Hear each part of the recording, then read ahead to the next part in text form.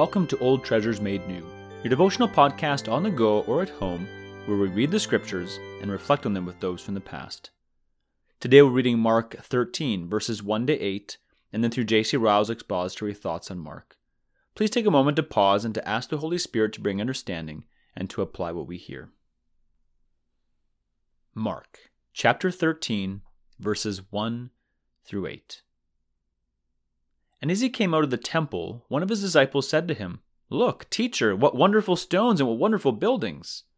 And Jesus said to him, "Do you see these great buildings? There will not be left here one stone upon another that will not be thrown down." And as he sat on the Mount of Olives opposite the temple, Peter and James and John and Andrew asked him privately, "Tell us, when will these things be? And what will be the sign when all these things are about to be accomplished?" And Jesus began to tell them, "See that no one leads you astray. Many will come in my name, saying, 'I am he,' and they will lead many astray. And when you hear of wars and rumors of wars, do not be alarmed. This must take place, but the end is not yet. For nation will rise against nation, and kingdom against kingdom. There will be earthquakes in various places. There will be famines. These are but the beginning of the birth pains." This is the word of the Lord. The chapter we have now begun is full of prophecy of which part has been fulfilled and part remains to be accomplished. Two great events form the subject of this prophecy. One is the destruction of Jerusalem and the consequent end of the Jewish dispensation. The other is the second coming of our Lord Jesus Christ and the winding up of the state of things under which we now live. The destruction of Jerusalem was an event which happened only 40 years after our Lord was crucified. The second coming of Christ is an event which is yet to come, and we may yet live to see it with our own eyes. Chapters like this ought to be deeply interesting to every true Christian. No history ought to receive so much of our attention as the past and future history of the Church of Christ. The rise and fall of worldly empires and events are comparatively small importance in the sight of God.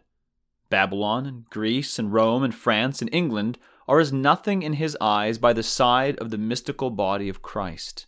The march of armies and the victories of conquerors are mere trifles in comparison with the progress of the gospel and the final triumph of the Prince of Peace. May we remember this in reading prophetical scripture. Blessed is he that reads. Revelation 1:3. The first thing that demands our attention in these verses before us is the prediction of our Lord concerning the temple at Jerusalem. The disciples, with the natural pride of Jews, had called their master's attention to the architectural splendor of the temple. "See," they said, "what massive stones and what buildings are here." They received an answer from the Lord very different from what they expected, a heart-saddening answer, and one well calculated to stir up inquisitive thoughts in their minds. No word of admiration falls from his lips. He expresses no commendation of the design or workmanship of the gorgeous structure before him. He appears to lose sight of the form and loveliness of the material building in his concern for the wickedness of the nation to which it belonged. "Do you see," he replies, "these great buildings? There shall not be left one stone upon another that shall not be cast down." Let us learn from the solemn saying that the true glory of a church does not consist in its buildings for public worship, but in the faith and godliness of its members. The eyes of our Lord Jesus Christ could find no pleasure in looking at the very temple which contained the Holy of Holies and the golden candlestick and the altar of burnt offering.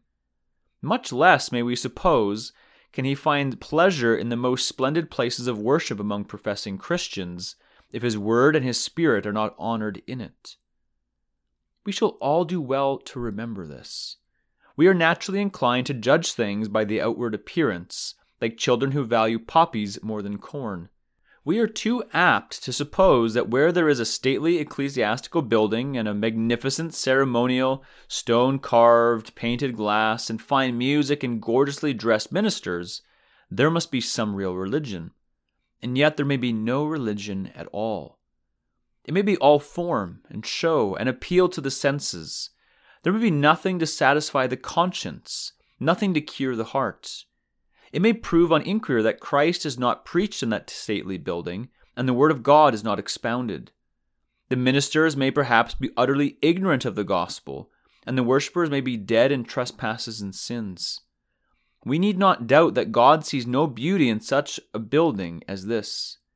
We need not doubt that the Parthenon had no glory in God's sight compared to the dens and caves where the early Christians worshipped, or that the lowest room where Christ is preached at this day is more honorable in his eyes than St. Peter's Cathedral in Rome. Let us, however, not run to the absurd extreme of supposing that it matters not what kind of building we set apart for God's service. There is no popery in making a church handsome. There is no true religion in having a dirty, mean, shabby, and disorderly place of worship. Let all things be done decently and in order, 1 Corinthians 14:40.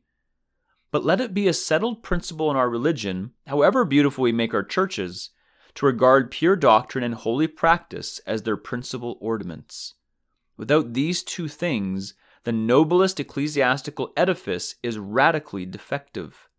It is no glory if God is not there. With these two things, the humblest brick cottage where the gospel is preached is lovely and beautiful. It is consecrated by Christ's own presence and the Holy Spirit's own blessing. The second thing that demands our attention in these verses is the remarkable manner in which our Lord commences the great prophecy of this chapter. We are told that 4 of his disciples, aroused no doubt by his warning prediction about the temple, applied to him for further information. "Tell us," they said, "when shall these things be? And what shall be the sign when all these things shall be fulfilled?" The answer which our Lord gives to these questions begins at once with a prediction of coming false doctrine and coming wars. If his disciples thought he would promise them immediate success and temporal prosperity in this world, they were soon undeceived. So far from bidding them expect a speedy victory of truth, he tells them to look out for the rise of error. "Take heed lest any man deceive you. Many shall come in my name, saying, 'I am Christ.'" So far from bidding them expect a general reign of peace and quietness, he tells them to prepare for wars and troubles. "Nation shall rise against nation, and kingdom against kingdom. There shall be earthquakes in diverse places, and there shall be famines and troubles. These are the beginnings of sorrows." There is something deeply instructive in this opening of our Lord's prophetical discourse. It seems like the keynote of what his church is to expect between his first and second advents. It looks as if it were especially intended to correct the mistaken views, not only of his apostles, but of the vast body of professing Christians in every age. It looks as if our Lord knew well that man is always catching at the idea of a good time coming, and if he would give us plain notice that there will be no good time until he returns. It may not be pleasant to us to hear such tidings, but it is in strict accordance with what we read in the prophet Jeremiah. The prophets that have been before prophesied of war and of evil and of pestilence. The prophet which prophesies of peace, when the word of the prophet shall come to pass, then shall the prophet be known, that the Lord has truly sent him. Jeremiah 28:8-9. Let us learn from our Lord's opening prediction to be moderate in our expectations. Nothing has created so much disappointment in the Church of Christ as the extravagant expectations in which many of its members have indulged. Let us not be carried away by the common idea that the world will be converted before the Lord Jesus returns, and the earth filled with the knowledge of the Lord. It will not be so. There is nothing in Scripture to justify such expectations. Let us cease to expect a reign of peace. Let us rather look for wars. Let us cease to expect all men to be made holy by an existing instrumentality, schools, missions, preaching, or anything of the kind. Let us rather look for the rise of Antichrist himself. Let us understand that we live in a day of election and not of universal conversion. There will be no universal peace until the Prince of Peace appears. There will be no universal holiness until Satan is bound. It may cost us much to hold such opinions as these, but there is not a church or congregation on earth whose state does not show that these opinions are true, and that while many are called and few are chosen, it may bring on us the unkind remarks and the unfavorable judgment of many, but the end will prove who is right and who is wrong. For that end, let us wait patiently. Let us labor and teach and work and pray. But let it not surprise us if we find our Lord's words strictly true. Narrow is the way which leads unto life, and few there be that find it. Matthew 7:14. That is the end of Ryle's expository thoughts for these verses. Let us carefully consider what we have heard today, and may the Lord be pleased to bring the growth for His glory.